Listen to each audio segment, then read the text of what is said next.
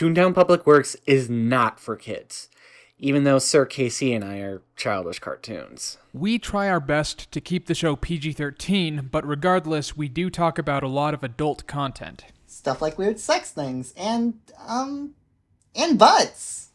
Enjoy the show.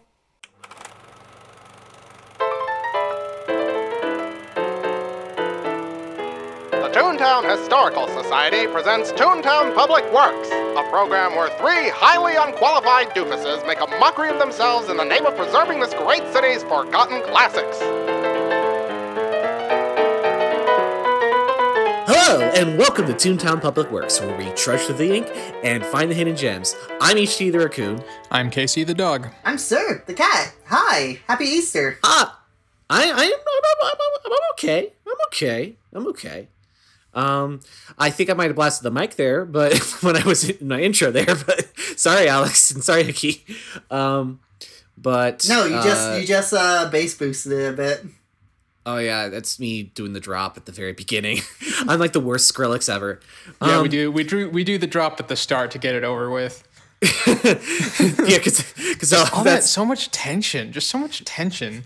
We live in 2018. We don't need as much tension as we do. We got enough in the rest of the world. Okay.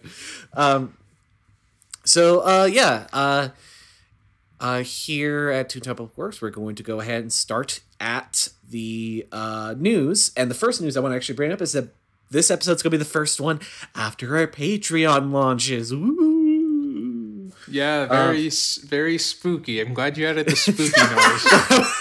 That was more like an audience going, woo, ghost. Oh, it sounded like, we are launching our Patreon. Woo! Scary Patreon. One the Patreon. To be fair, somebody does die in our first Patreon episode, so. That is true, yes. Yeah. Patreon, basically, if you listen to us and you like what we do, we would really love it if you would, help throw us a couple bucks. And if we did, we'll throw some things your way. Like, for instance, for $5 a month, you'll get access to a newsletter that we do every month, which is basically us talking about stuff that we currently are really enjoying that may not even be related to cartoons. I don't think anyone in the first one talked about cartoons. I know I'm not. And also, we talk about like a bunch of different things, like a bunch of different music and weird stuff like that. But then you also get access to our bonus podcast, which is Toontown Nights, which I will admit that I shamelessly stole from the Adventure Zone for Adventure Zone Night without even thinking about it. It's a working title. It's a working title. That's funny because I proposed it. I proposed it in our chat, and I thought I was ripping off an episode of Continue where they had Continue Nights. I didn't. Well, hadn't even. So we're ripping off people on multiple levels here. Yeah, I guess so. Because basically, it's all just a giant parody of friggin' Baywatch Nights. So yeah. So. But anyways, for Toontown Nights, we watch really bad cartoon movies, and we talk about them. We basically have to say something nice about them. The first one we watch is the Emoji Movie, and our next one is entirely dependent on our Patreons, because you also get a poll that you can vote for what is our next movie we're going to watch. So April's episode is going to be up basically as soon as the Patreon's up and going. And then we're going to vote for the one we're going to watch in May. You get to choose which cinder block goes directly into our crotches. And our $10 level, that's our next one up. And in fact, we only have the 2 tiers at this time. But on the $10 level, you can request, any short that you would like to see us do at the end of one of these episodes. We do 3 shorts an episode. So on the third one, it'll be something that you have decided. It could be something on our list, and we'll provide our list to you so you can pick something out. Or if you have something that fits our criteria that's not on the list and is easily accessible, then we will look and see if it's totally appropriate. We can always talk about that. And that's going to be a limited slot. There's only 15 available. I don't know how many are going to be available by the time this episode goes up, so I don't know. Check that out.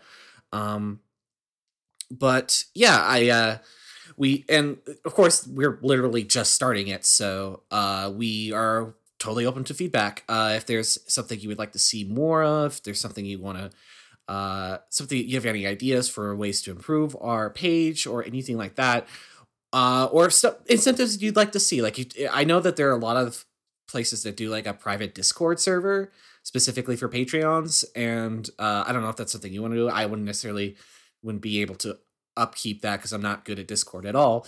But I don't know. It might be something we could consider. Just give us ideas. We'll listen and we'll try to see what we can do to improve it. Because honestly, the whole point of this Patreon is so we can improve this podcast. So we can, we can compensate Alex and Aki, so we can compensate everyone, and basically so we get better equipment, everything we need to basically make this show just even better. And on that front, I'd just like to add, like, even if you're just able to like only pitch in like $1 or something, like, don't feel like, oh, they're not gonna like it because I'm only pitching in $1.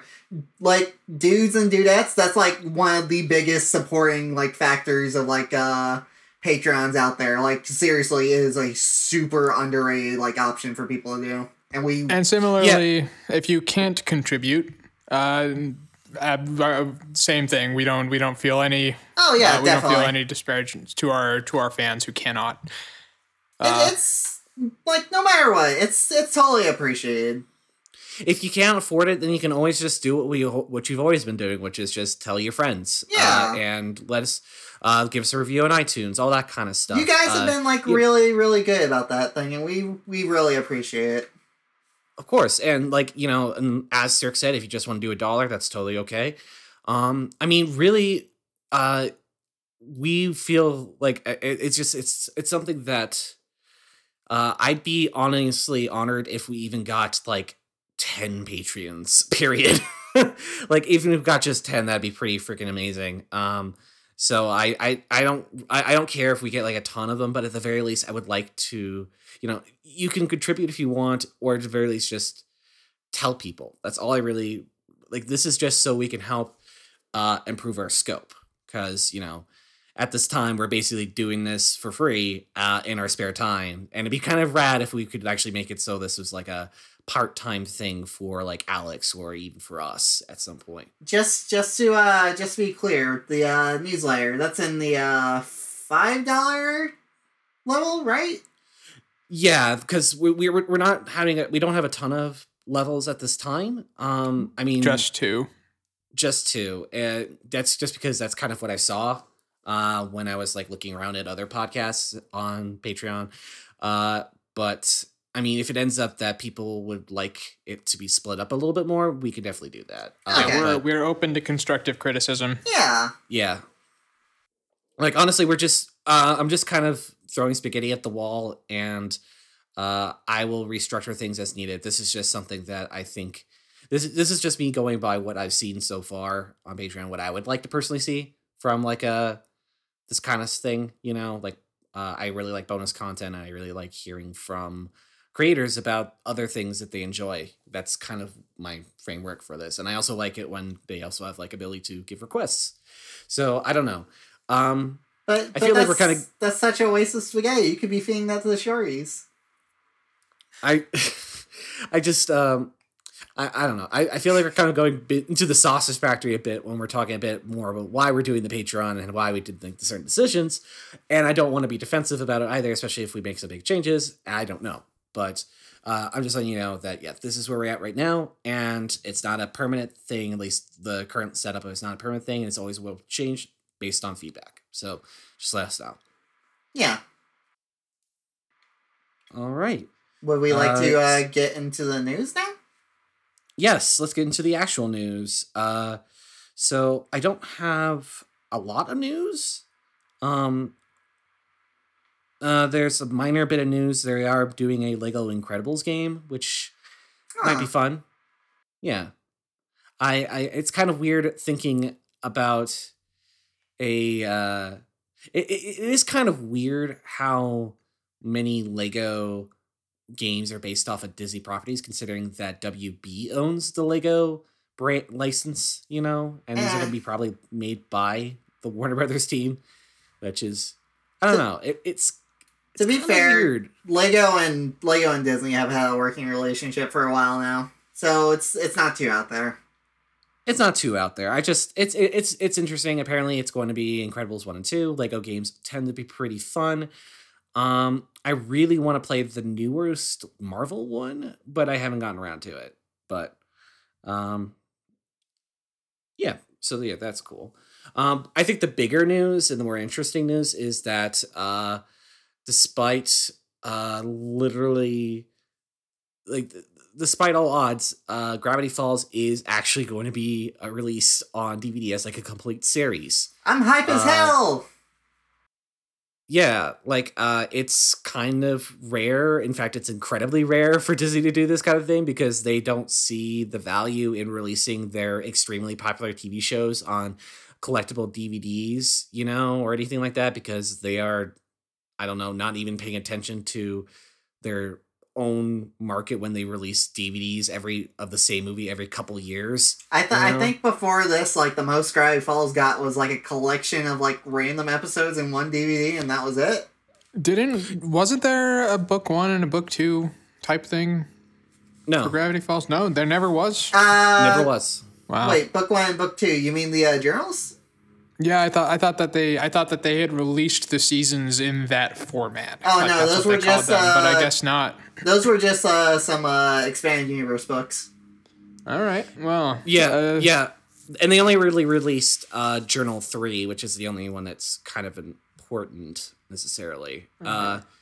But yeah, by the way, definitely read Journal 3. It's actually really, really fucking good.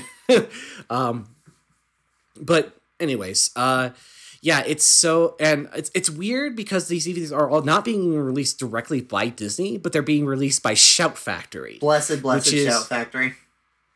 Which is great because Shout Factory rules, but at the same time, it's like, it's so weird that Disney has to, outsource this kind of thing just to release what it should be something very obvious to release. I mean, I understand that, like, back when DVD was like, when everyone was releasing TV shows on DVD, that Disney kind of did struggle a little bit to sell some of their DVDs for like their cartoon shows. I know that definitely was a problem. That's why they didn't get all the Rescue Rangers out on DVD, I believe. But we live in 2018 where like every adult just wants to have a kids show around because it's the only thing that makes fucking sense anymore.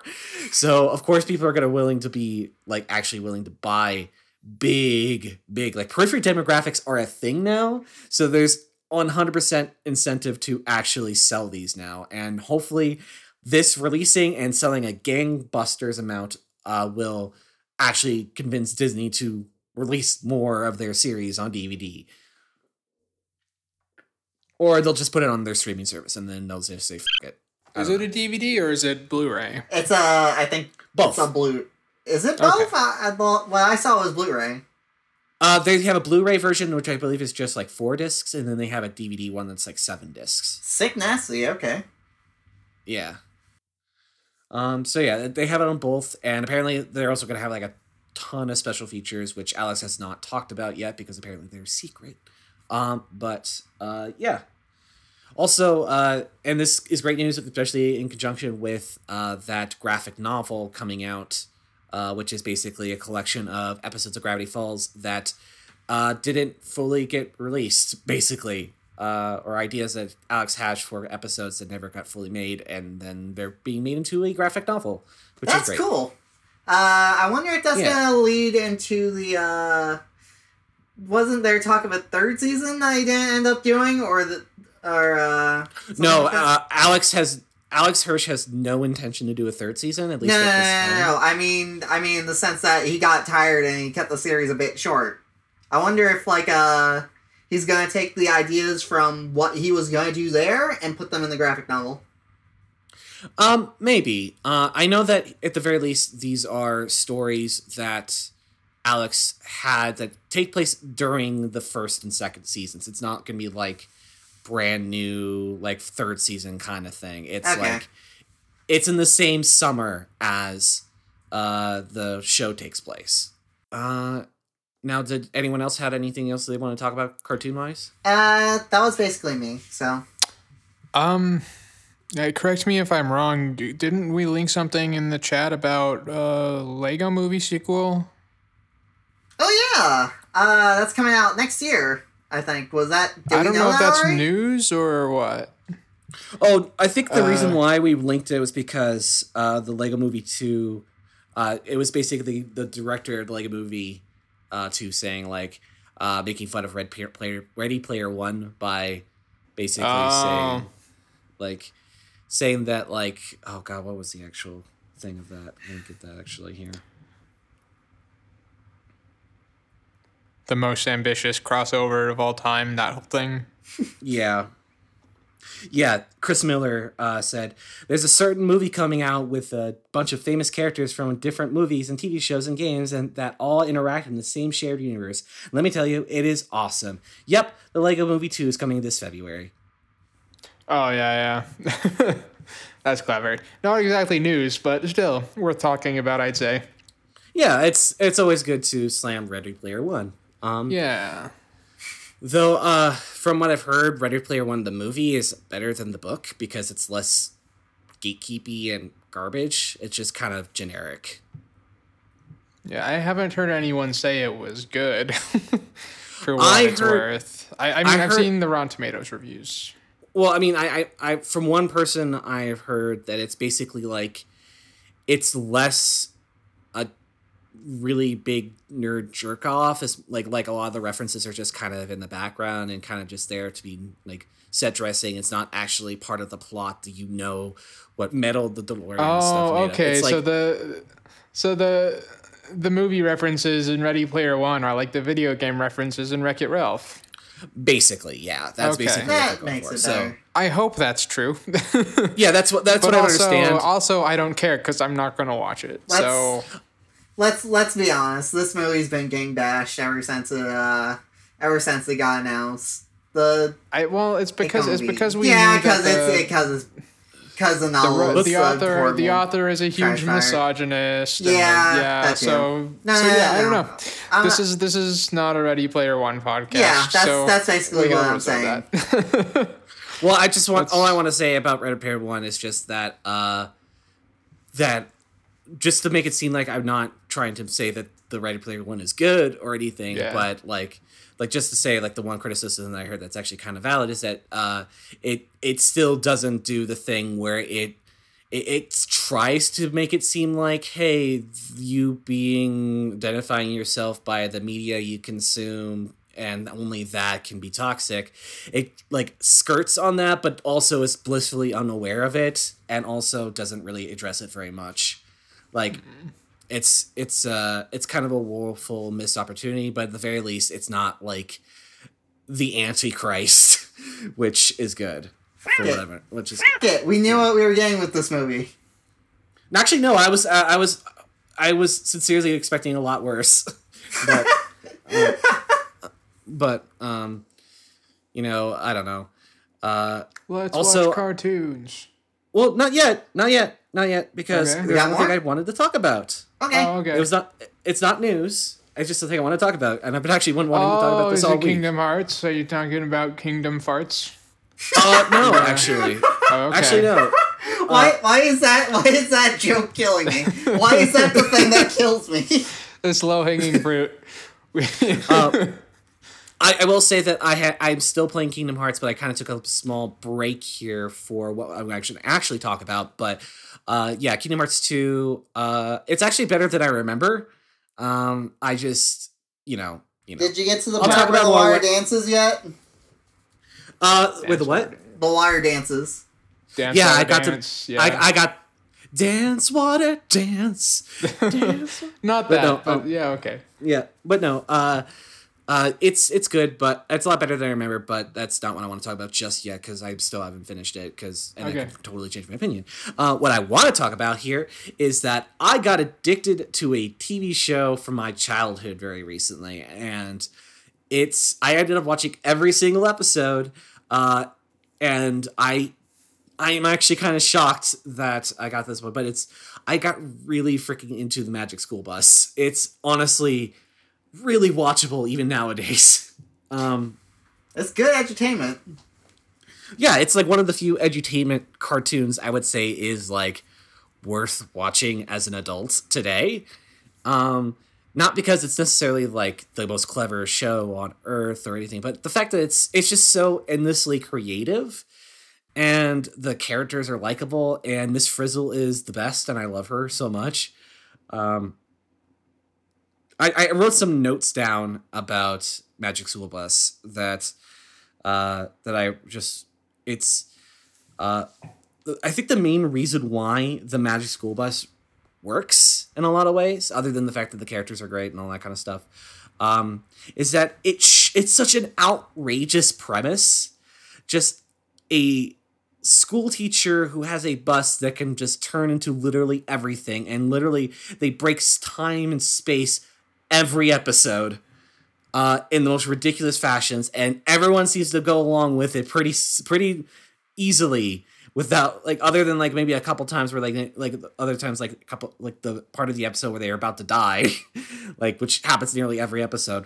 Well, that's what it's like with a lot of edutainment stuff. Like, it all sort of ties back to, I might be wrong, this is just me going off sort of like a baseline reading. It all kind of seems like it ties back to Cosmos, where they kind of did that thing. Well, I mean, like, what I'm just trying to say is that it's so incredibly outrageous, but the reason why Magic School Bus works is that it makes it feel so natural. Like, it doesn't feel jarring when, like, you just kind of start off at a normal school, and then, like, halfway through, you're seeing a bunch of kids inside of salmon eggs after a bus that has, like, fish memories in it laid the kids' eggs. And then they're like, trim them, and like, you just kind of go, oh yeah, that did happen. Well, it seemed to work. Like, it just doesn't feel, it only feels weird when you analyze it too much.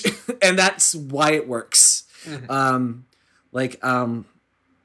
Also, one thing I did not realize was that the show didn't really try to hide Miss Frizzle's power from most people. Like, there's like maybe one episode where they actively are trying to hide that that Miss Frizzle is magic to someone. Otherwise, like, she does not give a fuck, and there are plenty of adults out there that seem to not give a fuck either, and it's pretty great. Like, there's one episode where Cloris Leachman has a sound museum where she has like books that have like sound effects in them, and it's played as like a haunted house episode, and it's all about sound waves and stuff like that, and it's so absurd, but it just, I don't know, it's just they make it work in a way that I can't really explain it.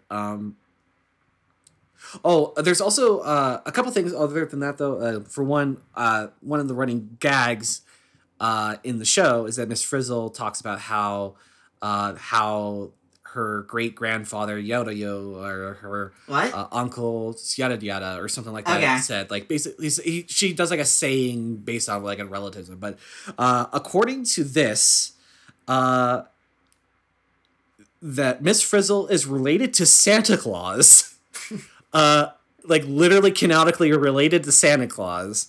And also Frank Lloyd Wright, so I guess they're in the same family tree. Oh no, Santa Claus is related to Frank Lloyd Wright? Yep.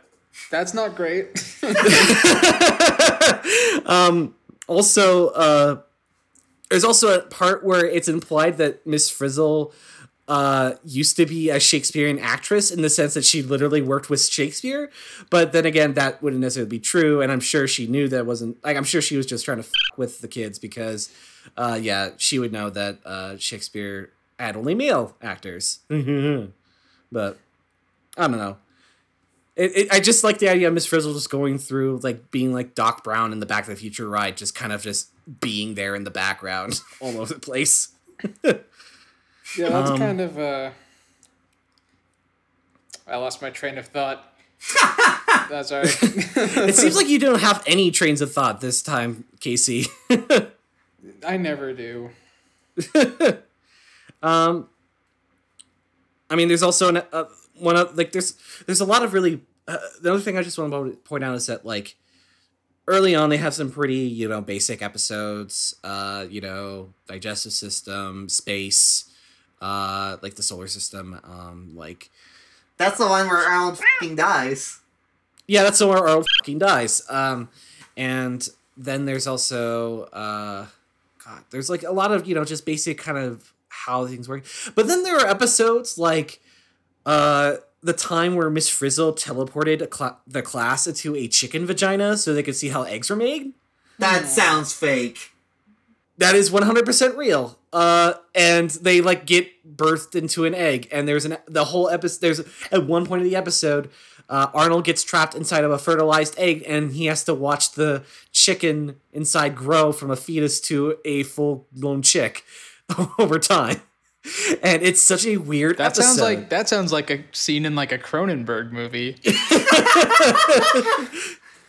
And it's also the framing device that is that the principal owns a pet chicken that ran away when the Miss Frizzle class was like trying to take care of it.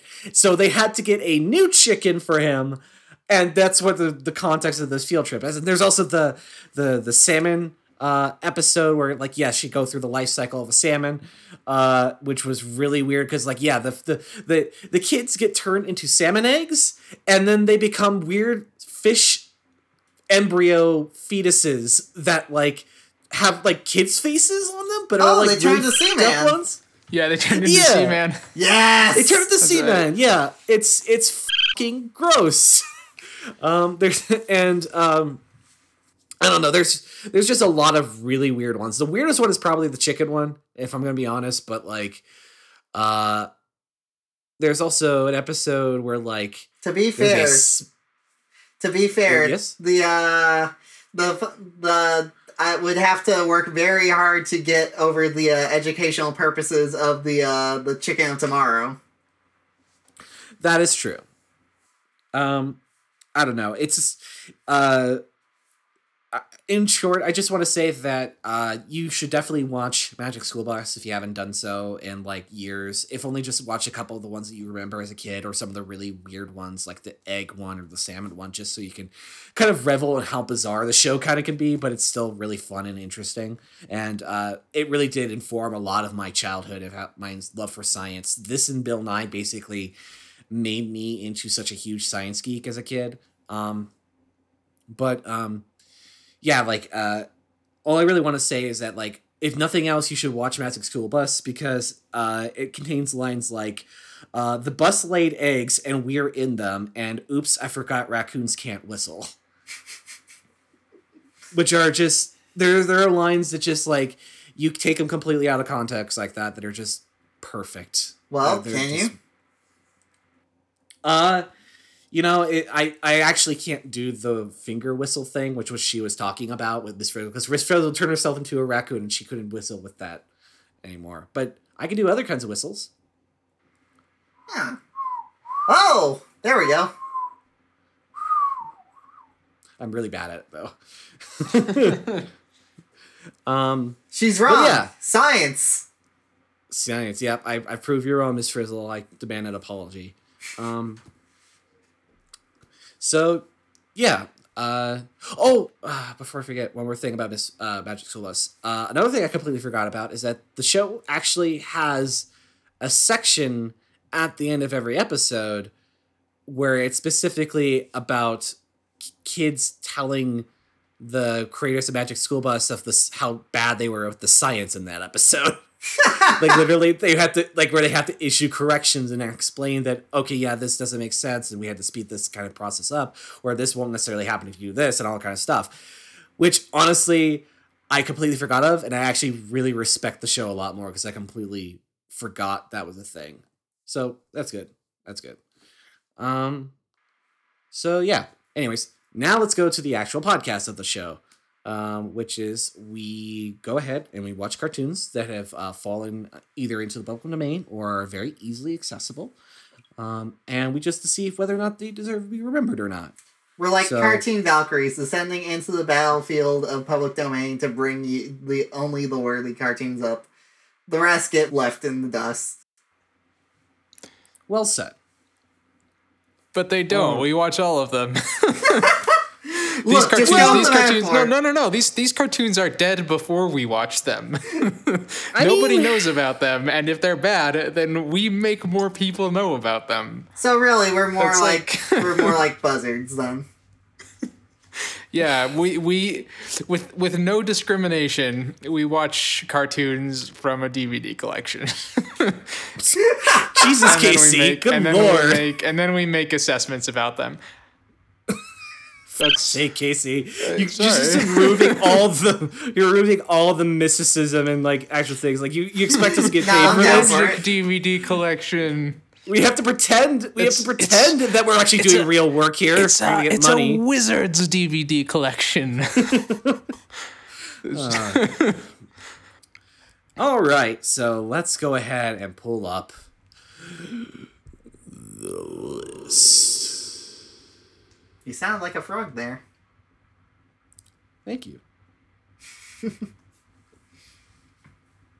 And drumroll and. Huh. Okay, fine. We are going to watch Farmer Alfalfa again. Huh. Well, okay. And this one's called Two of a Trade. Two of a Trade. That could be literally anything.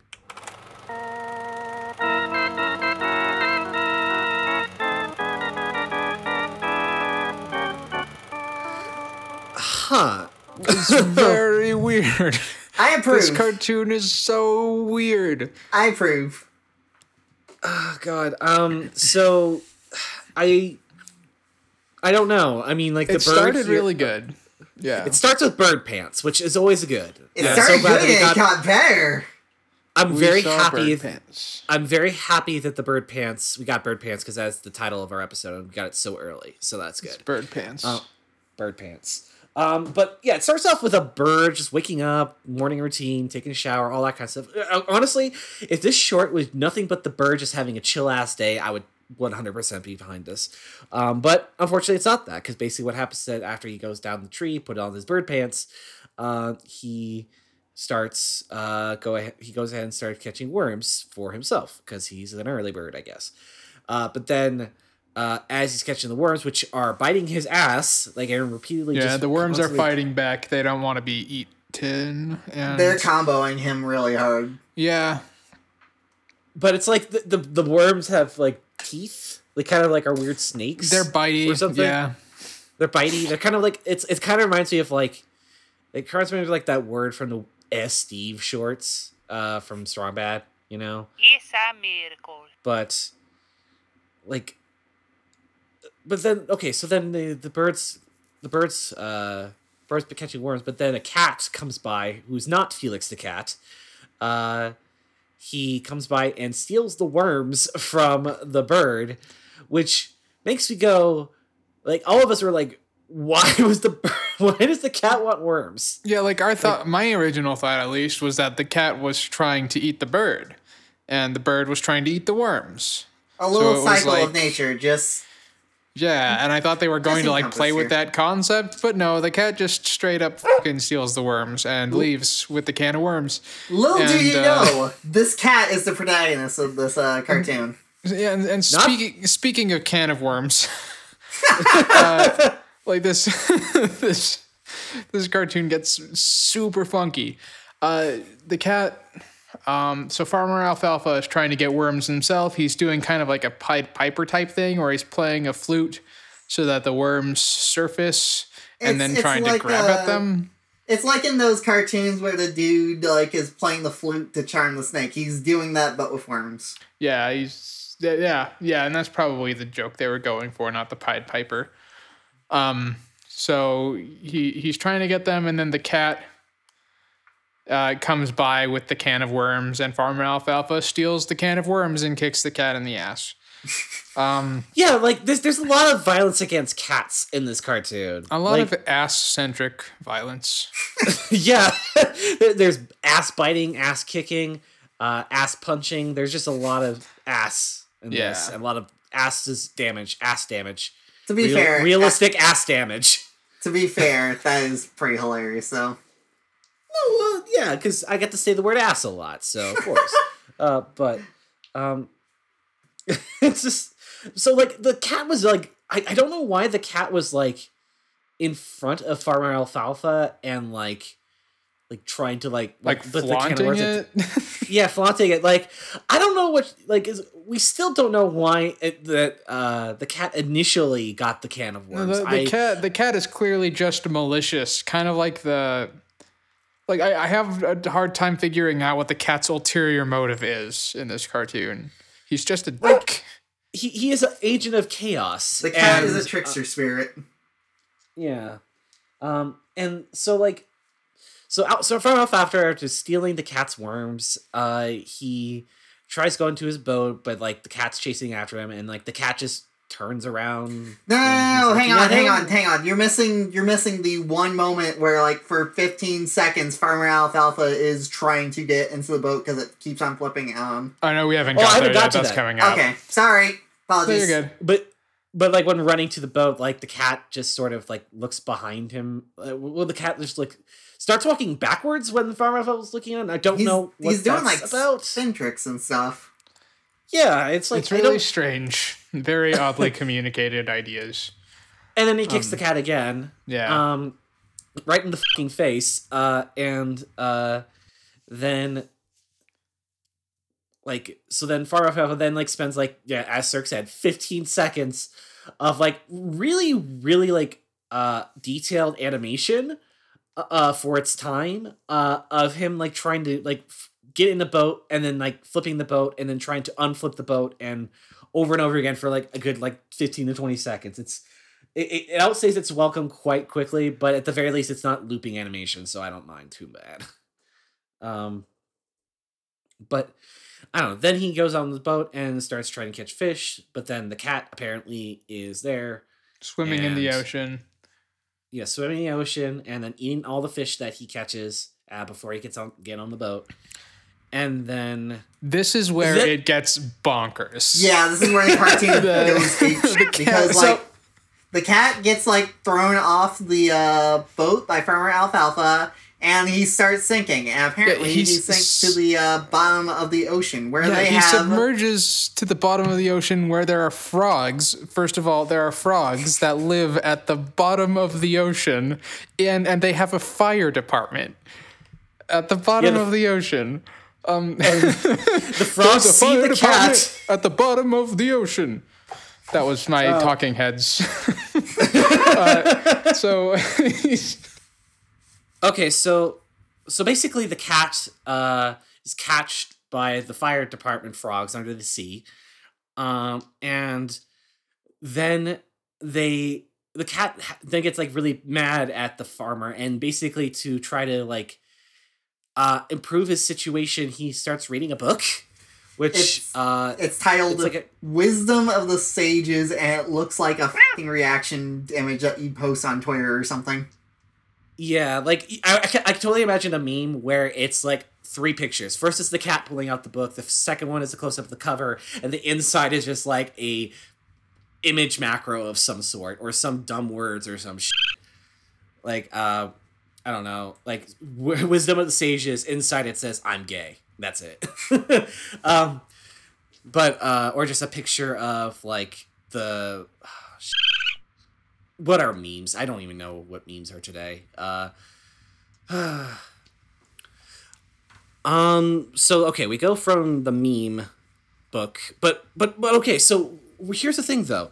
So the thing that's written in that book, the cat finds so inspirational, is I believe a wise man closes his mouth and opens his eyes or something like that. It was an angry man. An angry man opens his mouth and closes his eyes, which is basically be positive. Right. Which, I mean, okay, I get that. But then immediately the cat goes to a cat-faced octopus with not a cat face, like a octopus with like a big, I don't know. Goes to an octopus that has a tentacle trunk that spits eggs, and feeds like 1,000 eggs to a dogfish. And was it a dog? It just looked like a straight up dog to me. And that was the other weird thing is like, why are there so many mammals at the bottom of the ocean? I am 90% sure it was a dogfish. I think that's what the joke was. But I don't know why. I don't know why there's a dogfish wanting eggs under the sea. But sure. Yeah, like a little clever gag where the dog requests 1,000 eggs and the octopus stacks them up and counts them all and removes one from the top. Very clever. But that fucking tentacle trunk thing is so horrifying. Weird. It's horrifying. Like, God. Look, you want to talk horrifying? You just wait a little bit. Yeah, we haven't even gotten to the weirdest part yet, and that's the crazy thing. Oh yeah, we haven't gotten to the part where the cat basically talks to the cat talks to the octopus and tells him to, like, I don't know, give him some wine or some shit. And so gives the cat a big bottle of wine, and he ties it to the fishing lure of the farmer Alfalfa, who then brings it up, and then he just decides to go, I'll drink this wine from the bottom of the ocean, and then he doesn't even like shrug. He's just like, oh boy, wine, and he drinks it. And he drinks a mysterious bottle from the ocean, so he deserves everything he gets. Yeah, because then the like a puff of like steam with a hammer on it comes out of the bottle, hits him on the head several times, and then he starts saying triple, and then the wire around him turns black, and then it starts to waver and pitch as a bunch of fish start flying over him. And then there is a short sequence where, Well, go ahead, real quick, though. Oh, real quick. I was really confused at first because like when the sea turns like black after he throws the bottle into the ocean, and I thought the joke that they were gonna go with is that he's getting the entire ocean drunk now or something. I thought that was literally what they're going for, but no, I guess it's literally just he's imagining a sea of blood or something that is like he gets like attached to these waves that are just so huge and impossible.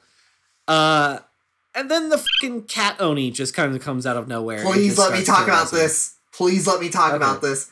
As soon as he touches down, the waves stop. Like just like there's a split second break, and then like some version of the cat that's all giant and it has huge claws and like weird like mushroom ear looking things and sharp teeth comes out. It looks like a fucking nightmare. It's great. I love it. It's a cat. It is 100% a cat Oni. Like, I mean, I don't think that's a thing, but that's what that looks like to me. It looks like a demon cat. It's the best. You get the impression, it seems like he's hallucinating, like as if what he drank from the bottle was just straight up LSD. Or it was like straight up, it was just like absinthe. It was like he drank a whole bottle of absinthe at once, and he didn't die, he just hallucinated nightmares. Yeah. So he's chased. It's just like he's chased, but then it turns out he gets chased in the bottom of the ocean, and then he gets his head caught inside the mouth of a giant toothy fish. But it turns out, it was just the cat licking his head as the cat's fishing, and he wakes up and he starts crying, and then the cat pats him on the head and says, "It's okay, everything will be fine." And then boom, the end. Yep, there's no closure. We're left with more questions than answers. Very weird cartoon. I love this cartoon, if only for the acid trip sequence. It's so good. This was a cartoon where a bird got its worm stolen by a cat that roofies a fisherman after being sent to the bottom of the sea. Yeah. Like, audience, did you forget that there was a bird in this cartoon? I really didn't, because the bird was the best part of the cartoon. We liked the bird. The bird in his pants can stay. Like they can say the fucking roofie cat and the asshole farmer, they can go. I don't care. You know what? Roofie cat can come and like stay at my house. He's earned that. What's new, Roofie cat? That's the reason. Terrible. That's the reason that song is. That's the reason that song is so repetitive. Is because he keeps getting roofied and forgetting. That's the worst. Yeah, all right.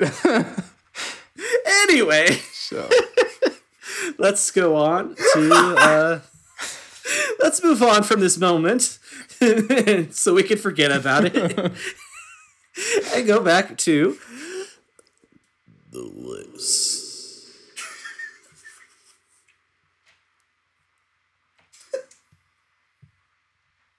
You find that funny, Cirque? No, I'm just still laughing at Casey coming in with the song. Oh, God. Alex just, like, I don't know, overlay Casey singing that with the actual background music of that song. Do that. that sounds difficult. So what? He's getting paid now. All right. I'm only kidding. You don't have to That's do all it. right. Yeah. Whatever you're comfortable with. All right. So, drum roll, please.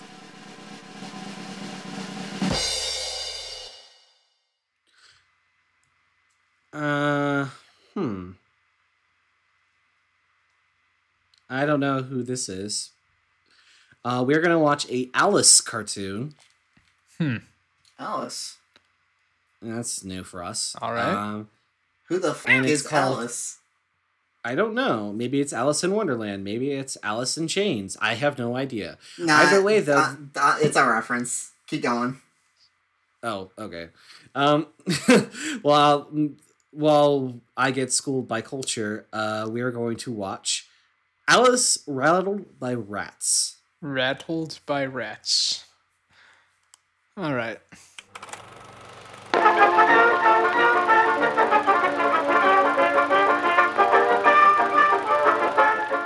Surprise! Walt Disney! It was a Disney cartoon. Yep. As we were turning this on, we were like we were all discussing with ourselves, like, oh, Alice, is this maybe this could be the Alice like live action cartoon stuff that Walt Disney did way back when, and Yep. Not sure how Disney let that fall into the public domain. They're usually really, really stringent about that stuff, but here it is. This is actually that. Well, okay, so little history here. Basically these shorts are this short as well as it's a part of a series of shorts that went on for quite a number of years. Actually, it looks like it started. The first one was in 1923, and then basically there's 57 shorts altogether, from like then until like 1927. That they first started Virginia Davis as Alice. And okay, so first off, these shorts are interesting because it's a mixture of both live action and cartoon. Now, this cartoon does not necessarily portray that as much as as much as like other shorts would, including especially the very first one that came out, Alice's Wonderland.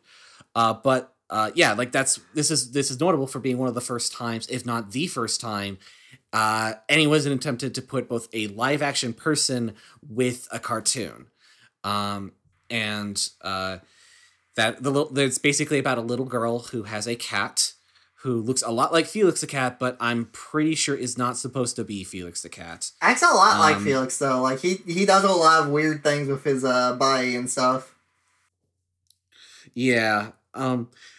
Basically, it seems like because from what I'm reading here is basically they first did the first short, like Ub Iwerks and Disney made the first short, Alice's Wonderland, and then they wanted to try pitching that idea to a bunch of different studios.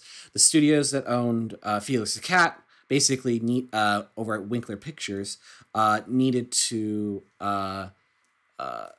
get a new replacement for Felix the Cat because for whatever reason they couldn't keep using him. So that's why I'm pretty sure this is not supposed to be Felix the Cat, even though he looks exactly like Felix the Cat in every conceivable way. The cat in the previous cartoon we watched looked vaguely similar to this cat as well. Yeah. But like these shorts are interesting because, like I said, they are a mixture of live action and animation, but also because they are Walt Disney cartoons. And the reason why that they fell into the public domain is mostly because Disney didn't really own them ever. And basically they just sort of fell into the public. And now Disney did eventually release a collection in their Walt Disney Treasures collection, which basically had basically a restored version. Like it's part of Disney's rarities, kind of like where they have like a lot of also the Lucky Rabbit shorts as well. But they don't own that. They just took stuff that was in the public domain and released it with their own fancy spin on them. Well, they did do a nice remastering of them all, apparently, which is pretty cool. But I'm actually really interested in trying to track down the collection if I can find it. But yeah, basically it's a it's really interesting thing. But another thing that I also want to bring up is that, okay, not only is it Walt Disney and Oop Iwerks, but the animators for these shorts, one of them was fucking Fritz Freeling. Wow. Who is that? Fritz Freeling. He's huge in the Warner Brothers. He did a lot of Looney Tunes and Merry Melodies. Huh. He designed a lot of really important characters. He designed Bugs Bunny, Porky Pig, Tweety Bird, Sylvester the Cat, Yosemite Sam, Speedy Gonzales. He also did the shorts for the Pink Panther. So like it's kind of a big deal. But yeah, no, it's and I have to say that, you know, even without the pedigree here, this cartoon was really good and I really liked it a lot. Even though not a lot really happens in it, it's a lot of interesting stuff. I will say this, we did kind of talk up the live action and cartoon aspect, and the live action character Alice is present for probably 5% of this cartoon. Yeah, she shows up like 3 times and that's it. Yeah, the first thing she does is leave. Well,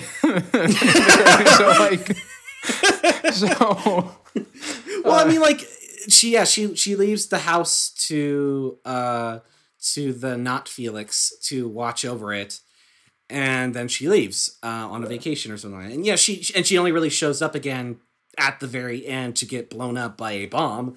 But other than that, like there's not a lot of that, but even still, it is interesting. And there's this is a whole series where that was the main gimmick, is that it's a mixture of live action and animation. Personally, the fact that she's just like that, there's live action on this, like even just a little bit, is just a cherry on top. Because even without the live action animation, this is a good cartoon, I think. Right, and I'm sorry to go back into the Disney history for a second because we're about to actually talk about the cartoon. No, that's fine. But it's interesting to see it, this kind of thing, this early on in Walt Disney's career, considering that like it only leads credence to the fact that yes, Walt Disney had been trying to do this for his entire career, and he just couldn't do a feature film version of that basically up until Song of the South, which was the first time that this was like done on such an ambitious scale where like live action cartoon basically mixed together.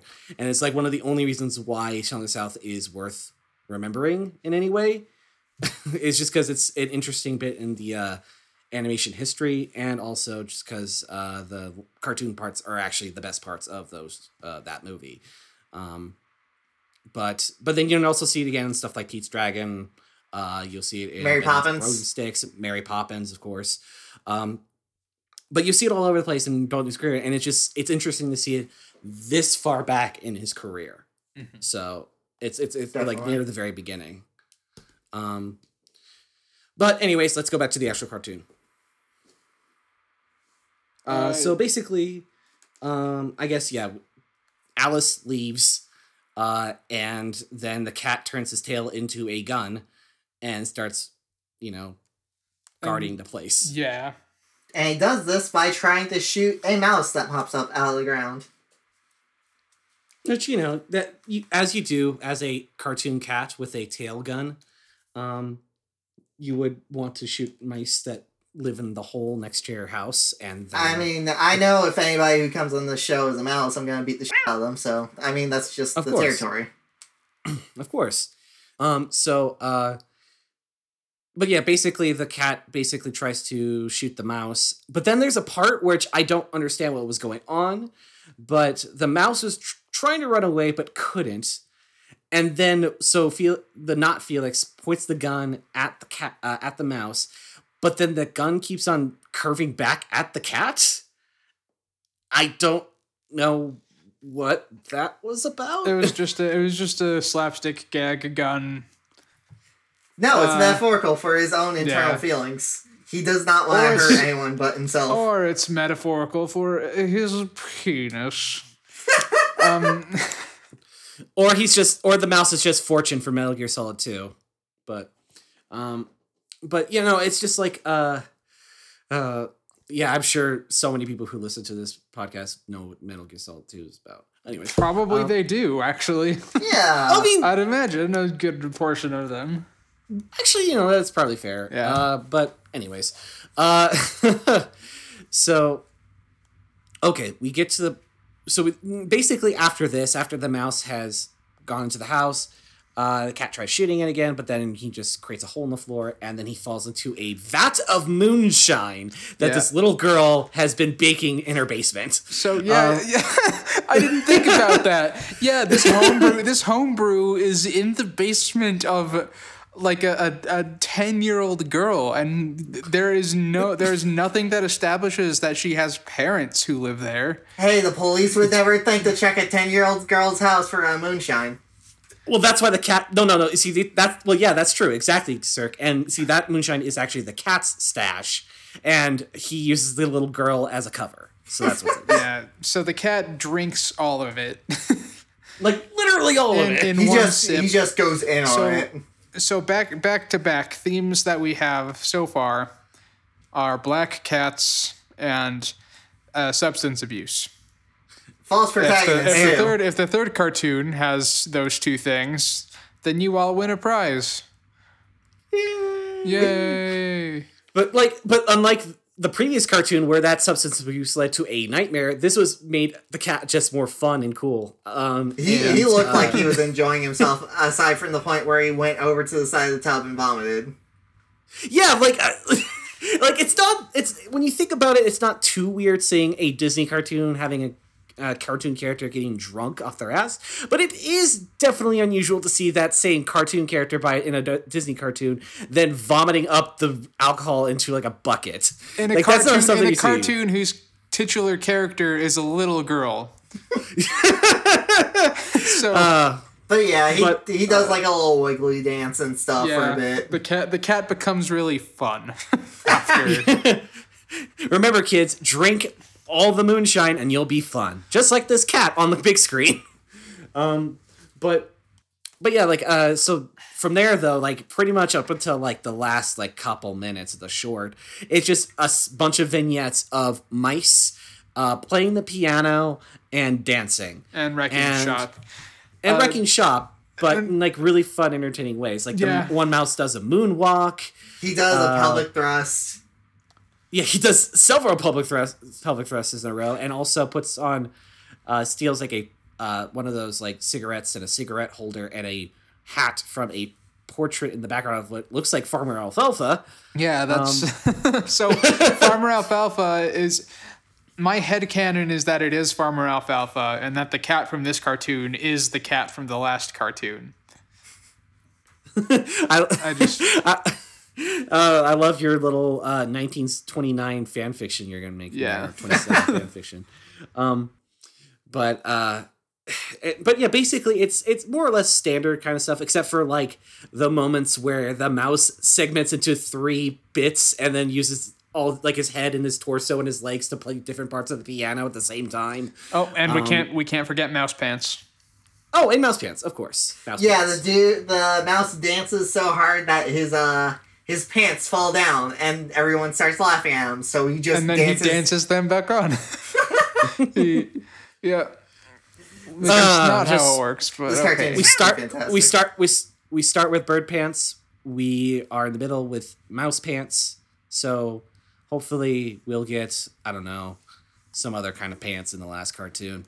And let's see. But yeah, basically from here is just like a lot of different vignettes of just mice wrecking stuff. But it's all really fun and fluid animated. I love every single mouse's dance in this thing. It's just, they're all great dances.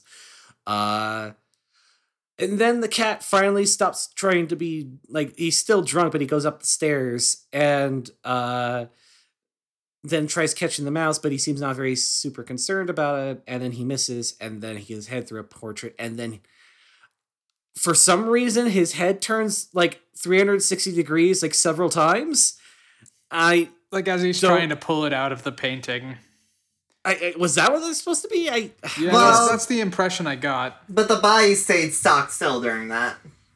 Yeah, it was weird. And he had like a big grin on his face when he was doing it. And then Mouse shoved a spring up his ass. Yeah. Yeah, they shoved the spring up his ass. And then, God, from there, basically, it was like, the mice basically Alice starts coming home, and then the mice try kicking out the cat by putting the soap on. Was it like on his like foot or something? It was on like the spring, I think. Yeah. It was on the spring. Okay, so put it on the spring, and then they slid him out the door, and they curved the patio up into a ramp, and then he does some sweet tricks. Radical, and he just misses a cactus, only for the spring to bounce him back up, and then the cactus moves underneath him, like and then just beats the shit out of him. Like let me clarify. It's not like he bounces up and then he lands into the cactus. As he's bouncing up, the cactus grows legs, moves like right under him, and then plants itself back down. It was really funny. It was very unexpected. It was so good. And I feel like a lot of that's something I've discovered is like I've come to be able to predict a lot of the jokes in like the later slapstick cartoons that we watch, but for some reason in these early ones, I rarely see them coming. Which is why I think that cactus one was so effective for me, is because I didn't expect it to happen. Well, and there's also just the fact that the cactus just beats the ever-loading shit out of the cat. Yeah. It's just like merciless. It's merciless and painful. But then like I mean, what I really like about this cat though is that like there's so many things that I think is that he lives in such a cartoony space where his tail can be literally anything that he needs, and that is a great little thing because like here he had, in order to get past the cactus, he, after being thrown out of it, he pole vaults over it using his tail, and then like when trying to come up with an idea to get the mice out of the house, he thinks up literally the word idea, which then turns into a bomb. And which he then lifts the house up by its corner and rolls it underneath. And then as he's slyly walking away, the mice toss back at him. And it gets caught right on his tail. Mm-hmm. And then that's when the cat goes over back to Alice, and then the cat and Alice blow up. And it's over. That's it. The end. Alice was barely in it. One thing we failed to mention when we were watching this is that like there's a lot of really disconcerting voices that happen throughout it that are just like the dubbing over or something like that of the voices is just like, it's weird. It's out of place, and a lot of times, like, not only to think that it's out of sync, is that it feels out of place. Yeah, it was clearly improvisational, and it would have been better without it. But lots of wheeze. Yeah, the cat going wee all the time when he was so completely drunk. That actually worked for me. But yeah, this was a fun short. I would suggest that people watch this one. Definitely. I like this one. Yeah. Yeah, and there's like a bajillion of these shorts in our collection, so yeah, like we'll see more of this, and that makes me kind of happy. So, well, a bajillion. There's only 3 Alice shorts, right? On this disc. On the other discs. Oh, okay. Excellent. Sick. So, let's go ahead and let's, for one last time tonight, bring up the list.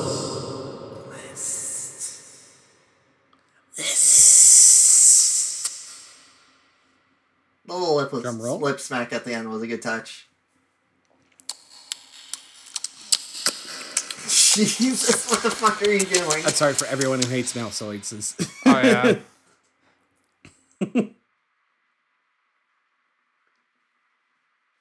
Just make a drum roll out of mouth noises. Oh God. Please don't. That sounds like a nightmare. Alex, please don't. Make a drum roll out of like a spoon, like stirring macaroni. What did we get? We got Mr. Bang, Katrina, and Skipper, which is the series we're going to be watching. And we're going to watch Toonerville Picnic. Oh. I have no idea what this is. This is very curious. Let's solve the mystery, shall we?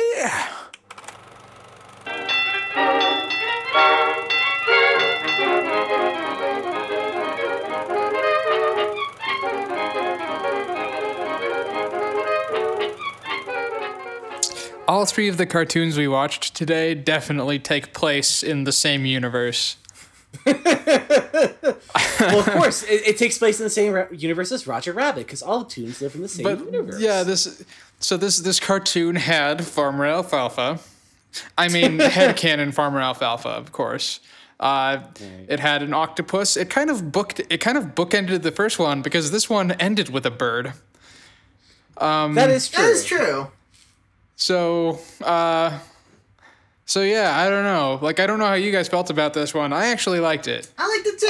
Oh no, I did too. Yeah. I dug it in a lot of ways.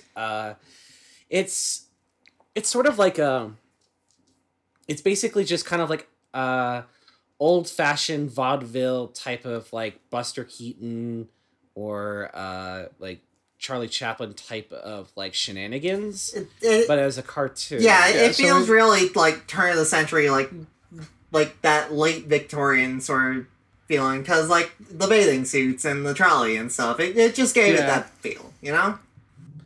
And it takes place in Toonerville, which I know, here in Toontown, we don't take too kindly from the folks at Toonerville. But yeah, those people are assholes. Yeah, like it stars a character named what was it again? I think Mr. Bang.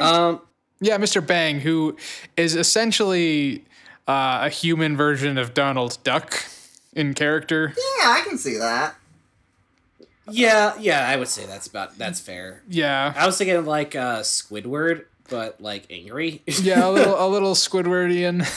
Squidwardian. He's very straight, man. Yeah. I mean, basically, it's the classic premise of there's a really angry guy who needs to just relax for a day and actually have like a vacation or something that'll like make him so he can like chill. He's literally ordered this by a doctor at the start of the cartoon. Yeah, and basically he goes to the beach to try to relax, and literally everything gets in his way. I mean, the cartoon starts off in a way that made me really uncomfortable, and that is a really lumpy, half-naked cartoon man that's like being like examinated, which is the Mr. Bang or whatever. Mm-hmm. And like, just I don't know, like it was just a really lumpy looking dude, and it's just weird to see a shirtless, lumpy dude. It's like an average frame, like exaggerated to grotesque proportions. Yeah, like it's like I'm not trying to body shame or anything. It's just like I don't know. It's something weird to see that we thought in a cartoon. We thought I think from the start that it was going to be a bunch of like weird body humor, like 40s era body humor type stuff. You know, it gave that feeling across. Yeah. I feel like I was less weirded out by it than you guys. I don't know. That's fine. Maybe. That's fair. I mean, it's I don't know. Yeah. But either way, like basically, yeah. So we go. Like he's ordered to go to the beach or basically go out on vacation kind of thing, a day out. And he goes on the trolley, and yeah, basically it's the first gag is basically that it's just really loud, and the conductor can't understand anything that Mr. Bang is saying. And the conductor is he's the Farmer Alfalfa lookalike. He looks just like Farmer Alfalfa, except for like a little conductor hat. He even has like a pipe. My headcanon is that he is Farmer Alfalfa. He's moved up from the farm. He's doing well for himself. Yeah, he became a city slicker. And they take the trolley. Yeah, let's see. They're in the trolley, and then they stop to pick up a bunch of other people. And that makes Mr. Bang upset. Right? Yep, because the trolley gets all crowded and stuff, and he has to sit next to a dog. And he does not like the dog, and the feeling's mutual. And they growl at each other, and the dog is wearing a hat. And he's kind of doing like his anger management exercises, you know, like counting to 5 and stuff like that under his breath. He's really trying his best to not be angry. Now, before we continue on with this plot here, I just want to kind of bring up, because I wanted to look up the whole, this weird kind of enigma of this cartoon. And apparently this used to be a big deal. Specifically, this was an adaptation of, yet another adaptation of a comic strip of the day called Toonerville Folks. Huh. Yeah. Huh. And it's like there are live action movies, like silent ones. One where Mickey Rooney played as one of the characters in the shorts. Oh. Then there were like the 3 shorts, animated shorts, the ones that one of the first one we watched on right here. And that was back in 1936. Snazzy. I mean, like it's weird. And apparently the most recent thing from these characters was in 1977, where PBS released the collection of Christmas cartoons and made a Toonerville trolley cartoon called Lost and Found. And I don't know, that's the most recent we get with this franchise. So it's weird. I don't know.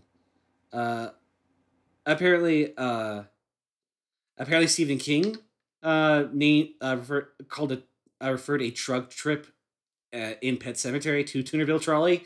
That's the only other really interesting thing I could really find information-wise. Also, apparently one of the characters, Katrinka, I don't even know if we saw them in this cartoon, was animated by Joseph Barbera. Huh. Oh, hello. Yeah, so... Was Katrinka supposed to be the large woman? Maybe. They mentioned the character by name. Yeah. I guess so. Yeah, I don't really know. So yeah, they take the trolley down to the beach, and let's see, I'm just struggling to recall the order everything happens in. I think from there, everybody gets out, and then they start frolicking around in the water. Mr. Bang tries to go into the water, and he runs into the conductor, who is floating backwards. And then I think he tries and struggles to get into a chair, and the chair kind of kicks his ass. Yep. And then does he ever get comfy? I don't recall. I feel like he throws it, and then it sets itself up, and then I don't know. He attempts to get comfy. Like the gag that actually worked the best in this short was the part where he's trying to set up the fold up chair, And like when he does so, it's like just like all angled out in a weird way. He gets trapped in different types of ways until it finally fixes itself to normal. And he just slowly eases into it. But then it just then snaps and just kind of like goes crazy and starts wrestling him basically, which honestly was one of the jokes that actually did make me laugh a lot when I was watching this, like earnestly laugh.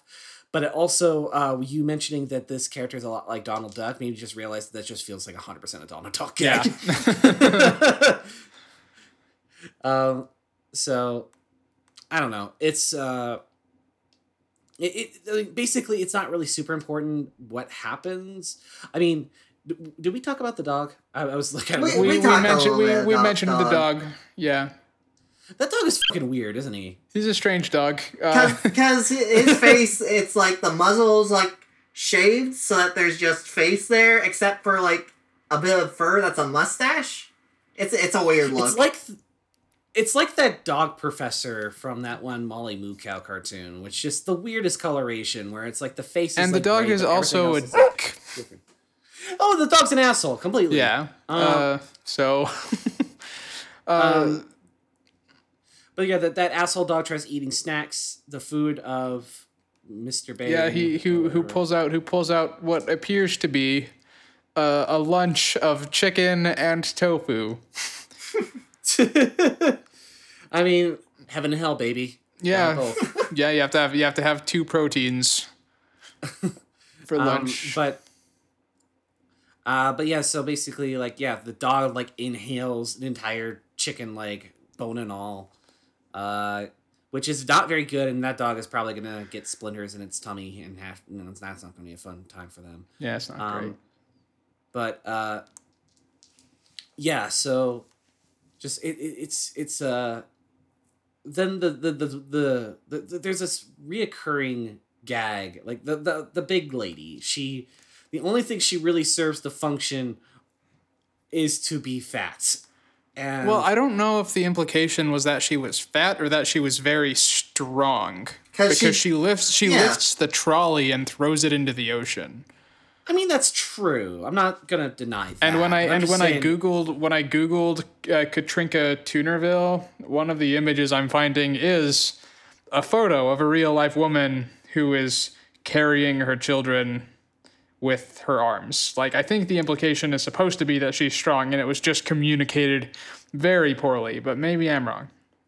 I mean, I'm sure that's probably more on the line, but it's just like, I'm just thinking about how there's a part where like she's splashing with the train conductor and like she ends up creating the tidal wave that sweeps the lunch away from the dog and Mr. Bang.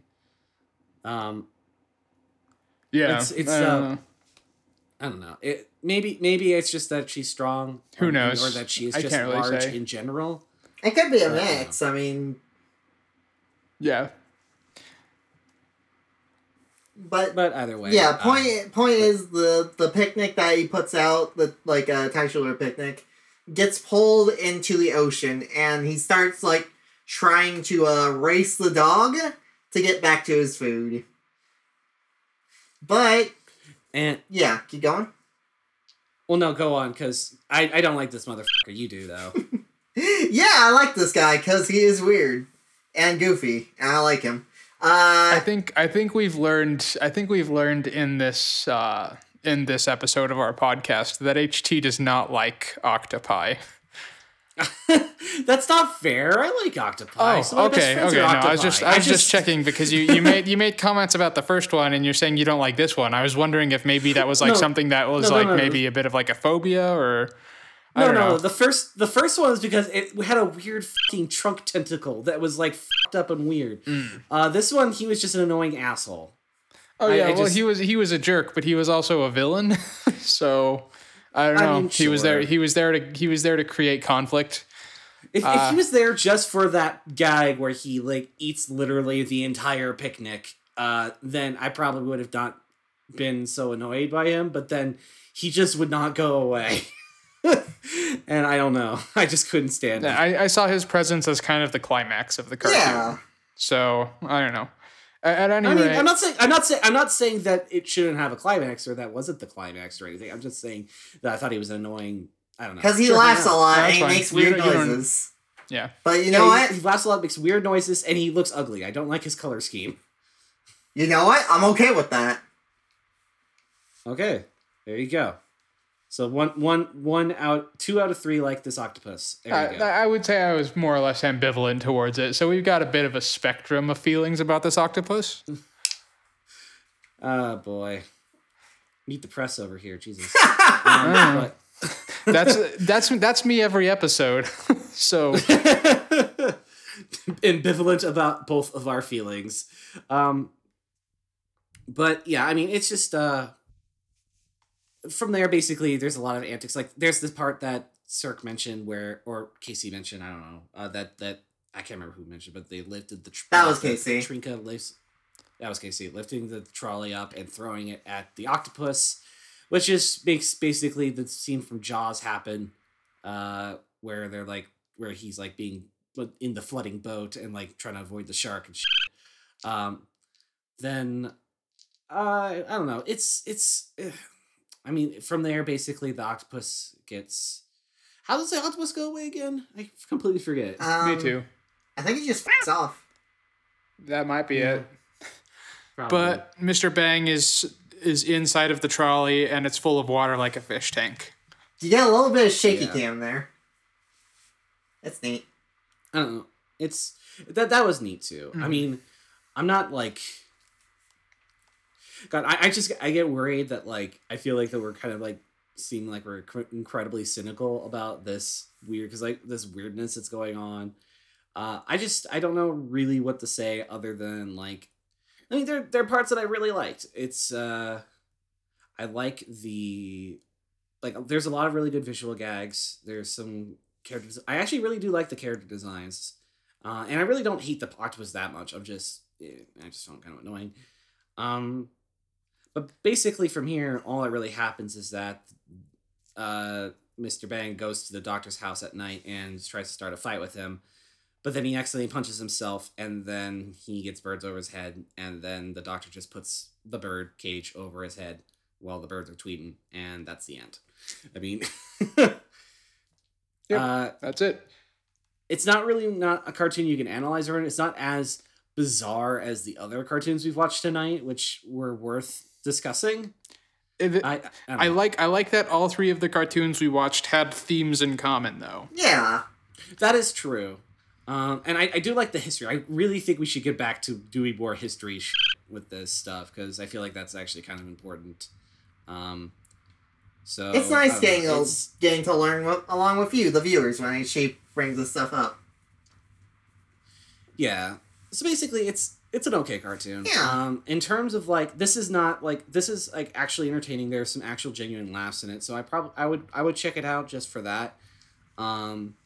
It's definitely not one of the what do you call it? The regular fellers cartoon thing, whatever it was called. The Days or something. Yeah, something like that. I liked the character Mr. Bang a lot. I thought he was cool. Oh yeah, he's cool. I mean, I also really like Donald Duck. So yeah. So basically, if you like the characterization of Donald Duck, you would probably like this one. Yeah, more or less. This was a good night. This was a good night for cartoons. Yeah, we got 3 pretty decent ones in a row. Yeah. So, I mean, there were 2 extremely surreal ones, but still. And now, time for commercialism. Yay, capitalism. We're ready to... Well, yeah, I guess. I was going to say... but yeah, right. You're right. We were talking about commercials. But before we get to that commercialism, we are going to talk about something else first. So first off, we are at this part where we respond to your prompts. Now, every week we have a different prompt that we give out to our audience of things that people want to respond to. And, if you missed a prompt on a previous episode, you can always shoot us an email and tell us what you think about that. I would totally love to hear from you. And we'll read it off on the air. We're going to start with one email that we got from a prompt that just barely missed out of us from Jace about a cartoon that helped them through a very hard time. So let's go ahead. Hi, it's Jace here. Sorry for the 2 episodes ago response. No, again, I am okay with that. Yeah, no need to apologize. Just send it. Yeah. Just do the thing. Just do it. Do the thing. Just do the thing. I've got to say that Adventure Time helped me out hugely around 5 years ago. I started the year going through some particularly heartbreaking, taxing times, and for whatever reason, I started watching this show on and off when Cartoon Network repeated it, and I found myself more hooked onto a cartoon TV show than I had in ages. First from how funny it was, and everything else that follows. I introduced the show to my older brother, and eventually a good amount of my extended family were also into it later, and having this weird show be something that I could share with people this made my year all easier to get through. Still to catch up the last few years, though. From Jace. And thank you for the response. Yeah, that's a really good response. It's really good to be able to share a cartoon with people that you care about. That's honestly something I try doing. That's basically what I did with Gravity Falls with Cirque. I was the one who basically introduced Cirque to Gravity Falls, and I really appreciate that you did, dude. Yes. And I also did the same thing with My Little Pony with Triss, my other friend here. So basically, I created 2 different monsters for 2 different series. So there you go. But yeah, it's my dark secret is that I still haven't seen past the mid part of season 1 of Adventure Time. As much as I really like the series from what I've seen, I just couldn't get hooked into it as hard as other people have been.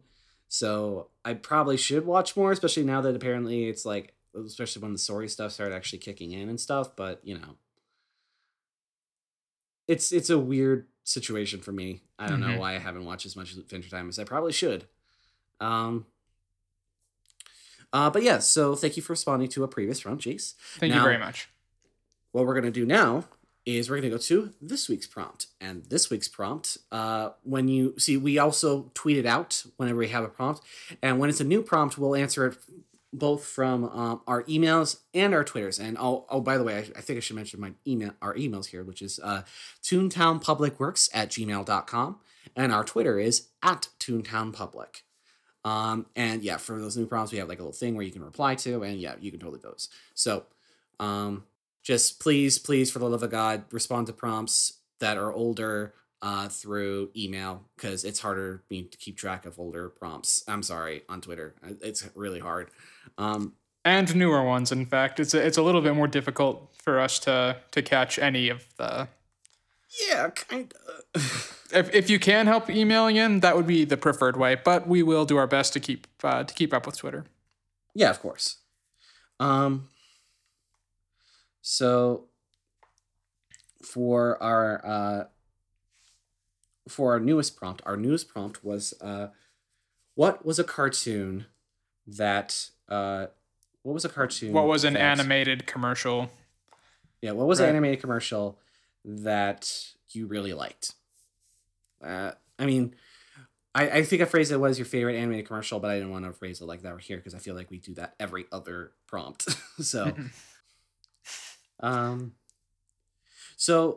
for emails regarding this, we got one over here from Jace again, who literally sent this like a minute before we started recording. Nice timing. So Jace goes, I know the timing of this comment is probably sad to some, but I think one of the closest to my heart when I was a kid, being from the UK, was the original late 80s toy commercial for Toys R Us that would play every year around the time toy marketing gets crazy ahead of the holiday season.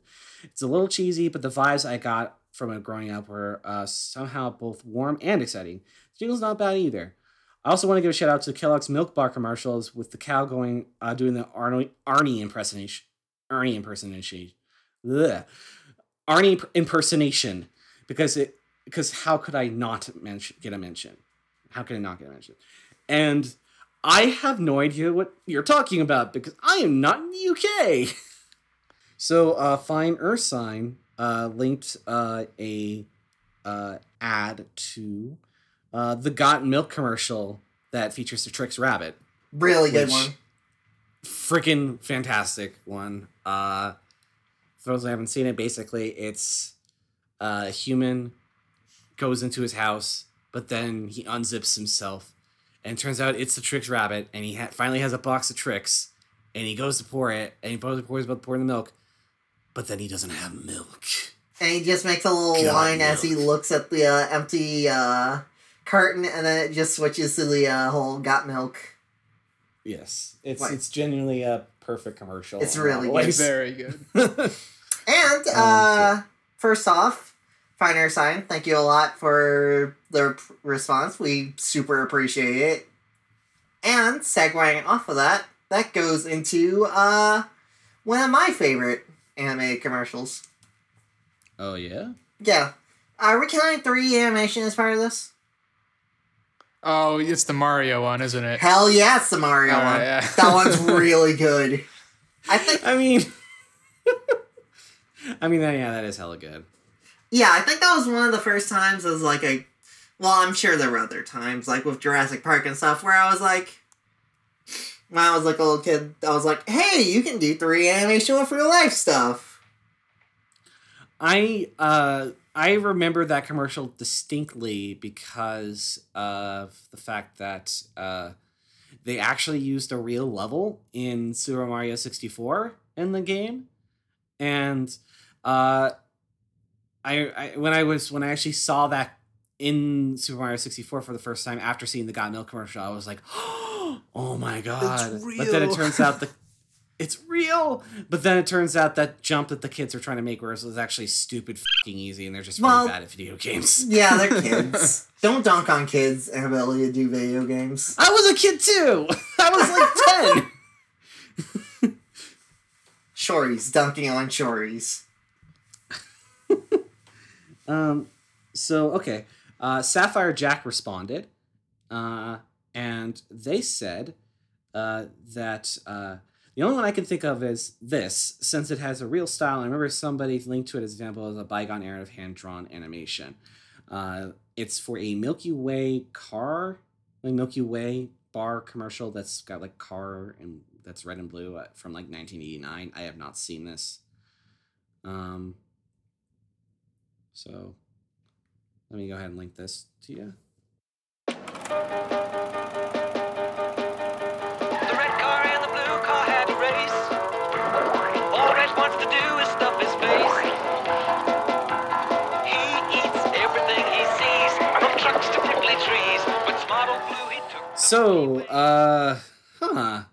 I don't know what the fuck I just watched. It was two cars who just ate a lot of garbage. They were the animation was fantastic though. Really? It was super good animation. Yeah, the red car just like it. This looks like it. It shames me to say it, but it looks like a fucking fetish thing I would see online somewhere, like a DeviantArt or something. That's what it reminded me of. Because the car just gets ridiculously fat, and it's just ridiculous. Well, I don't know. It also vores another car, right, or something like that. Yeah, it definitely does vor a car. So, guys, the Cars fan community got weird.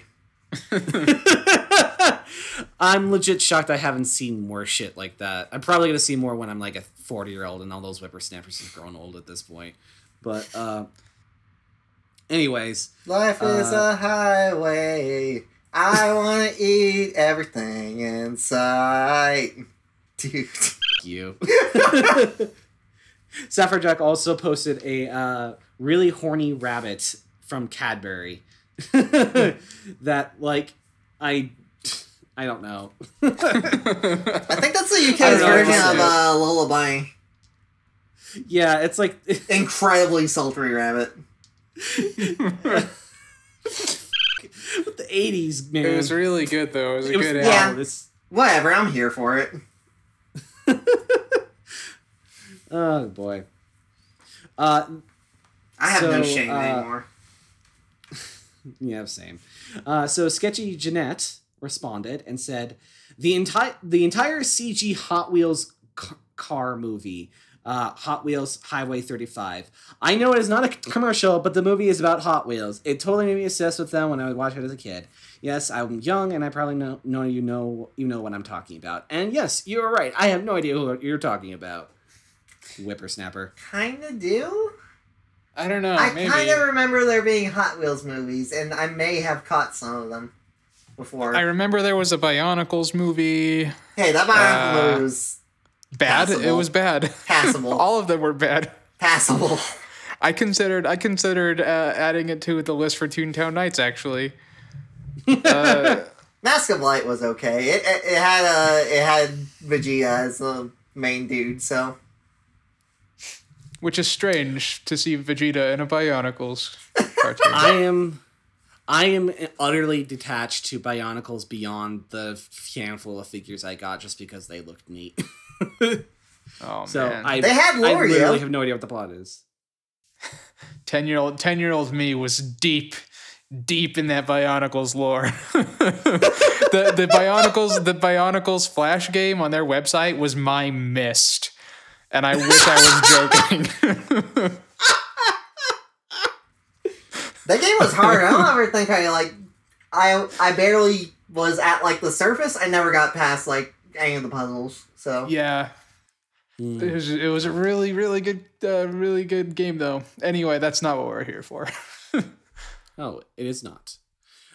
So that was all the audience submissions. So we actually got more than I was expecting, but still good. Happy Yeah. for you Very good. to respond. So Thank you guys I like a this lot. prompt and I like these answers. So yeah. Yes, if you had responses that you had but missed out here, just send us an email and we'll look into it. So, toontownpublicworks@gmail.com. Now, on to our responses to this. So, who wishes to go first? I technically went first with the response to Fine Air Sign, so that's was yours the find Mario amongst one? yourself. Who wants to go second? So I'm kind of split. I've got two of them, and I don't know which one is Well, the how about official this? one. While you're deciding, I am gonna go ahead and do mine. Now, Okay. Honestly, like I could go a lot of different directions. I can go with something that I was like remember seeing a bajillion times on TV as a kid that just like kind of stuck in my head, like Hungry Hungry Hippos Or the Sears commercial. Yeah. My favorite animated commercials, the Sears commercial.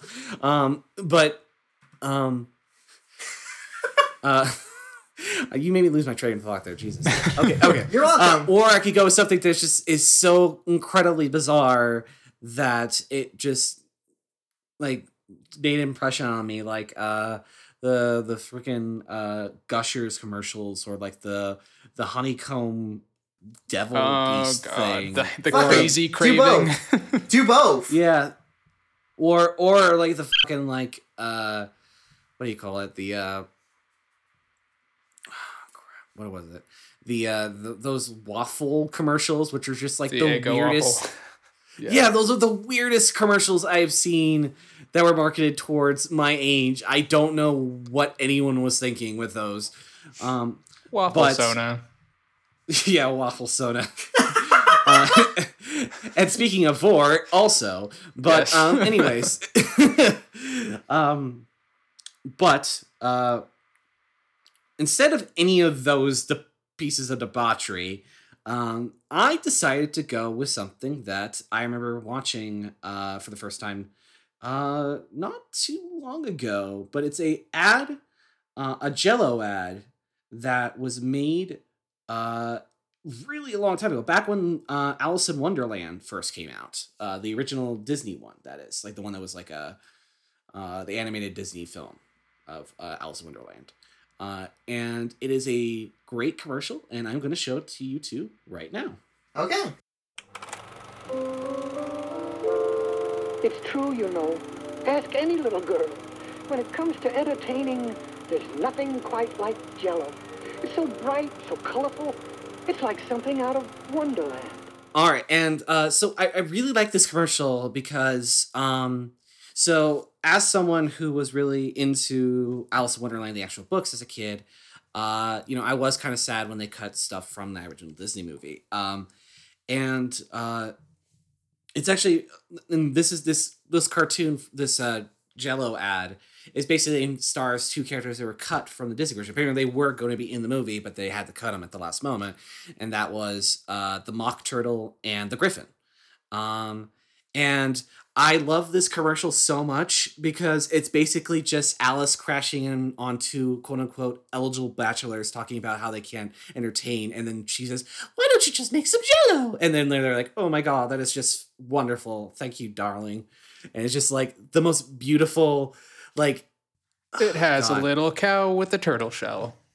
Yes, that is the Mock Voiced Turtle. by, voice with a Winnie the Pooh voice. Oh wait, no, Piglet. Kind of Piglet. Yeah. I believe the Piglet voice did the Mock Turtle, and then the person who did Winnie the Pooh and Caw did like the main overall narration. But the Griffin, oh my God, that Griffin is so fabulous. I love him so much. Oh my God. Same. Like it is like it like it literally is just like it's supposed to be like a conversation like you would see like in a 1950s like kind of housewife kind of commercial. Is like, how am I supposed to entertain? I never took the cooking class. It was just too expensive. But it's it's the friggin' Mock Turtle who's a dude and the Griffin who's a dude. So it's basically just it really just seems like Alice just broke into just stumbled into this gay couple's like dilemma about how they're gonna have brunch tomorrow with their friends. And it's fabulous. I love it. It's adorable. It's cute. Delightful. And I love really the good. Griffin's design. I love the Mock Turtle's design. It's great. It's perfect. It's great. I love it. Okay, so I decided on mine.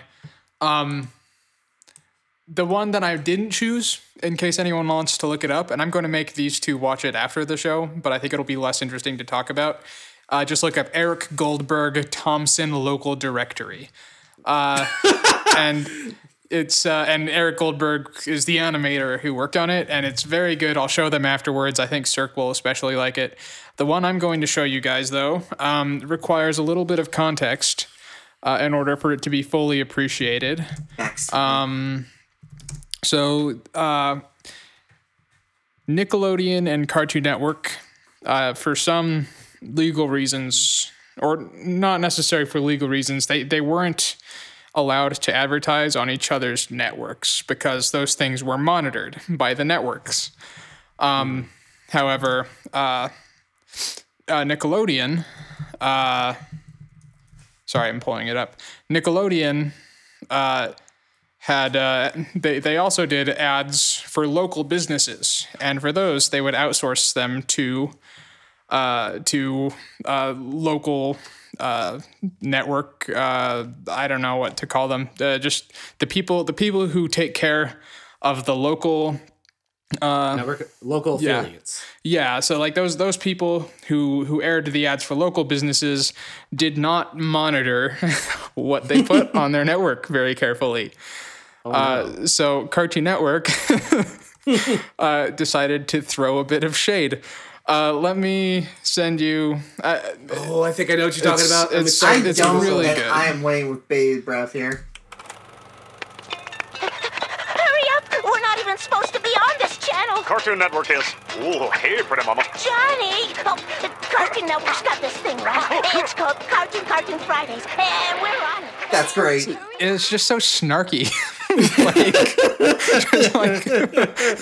just like how they run into an orange backdrop because they 100% like it's just they're practically using Nickelodeon's branding. It just has the feeling to it of we got this one chance to use this loophole. We're never gonna get to do this again. Yeah, so like for the people listening, like it just has a whole bunch of Cartoon Network characters. Like hurry up, we're not even supposed to be on this channel. Quick, change to Cartoon Network. We're all on Cartoon Network. These are the shows we have. Hurry up and change the channel before we have to go. And it's just really, I just thought it was really clever. It's really, I love it. So yeah, man. That's. Oh my God, that is one of the most brilliant invasion marketing. It's like, oh God, it's good. Just very clever. So but But yeah, so yeah, that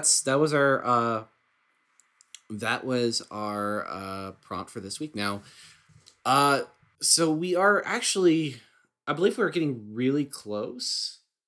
To let me look at stuff actually really fast while I'm thinking about it. But